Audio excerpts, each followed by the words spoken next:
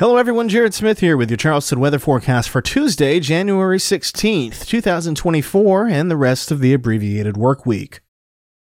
After an unseasonably warm Martin Luther King Jr. Day, in which highs topped out in the low 70s, temperatures will run a little closer to normal on Tuesday as a cold front moves through the area. Could see a few showers during the day, but those will be relatively light with a dearth of moisture to ring out. Generally expect highs to top out around 60 degrees, which is right around normal for mid-January. From there, very cold air begins to blow in later Tuesday night into Wednesday morning. We'll wake up to lows around 30 degrees in the morning, and with gusty winds behind the front, it'll feel closer to the low 20s. Temperatures will struggle to the mid-40s Wednesday afternoon as that cold air continues to blow in despite nearly full sunshine. Thursday is going to be another sub-freezing start across the area, with lows in the upper 20s to around 30 degrees. Winds will at least be calmer in the morning, keeping the wind chill from getting too out of hand. The good news is that the coldest air will be departing, and temperatures will warm back to around normal on Thursday afternoon, topping out around 60 degrees under partly cloudy skies.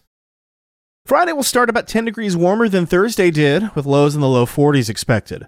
A front comes by during the day, and there could be a couple showers Friday morning, and high temperatures should once again top out in the upper 50s to around 60 degrees. Savor that, because we're going to turn very cold over the weekend. Expect lows in the upper 20s on Saturday, with wind chills likely plummeting into the low 20s once again. Temperatures will only warm to the low 40s Saturday afternoon despite full sunshine. Clear skies and calming winds look to lead to a hard freeze overnight Saturday into Sunday all the way to the coast. Lows will bottom out in the low 20s in the metro area, with temperatures possibly staying below freezing for about 10 to 12 hours. We'll keep an eye on this throughout the week, but be thinking about how you'll be insulating pipes and keeping warm, especially Saturday night into Sunday. And that was Charleston Weather Daily for January 16th, 2024. I'm Jared Smith.